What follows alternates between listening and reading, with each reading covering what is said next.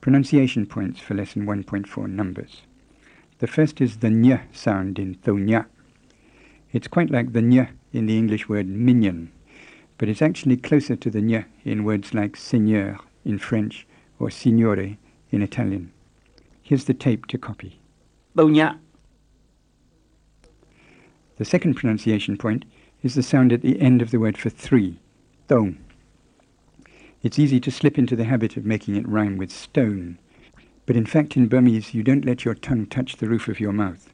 You don't say thone, you say thong. It's like the nasalized vowels you hear in French.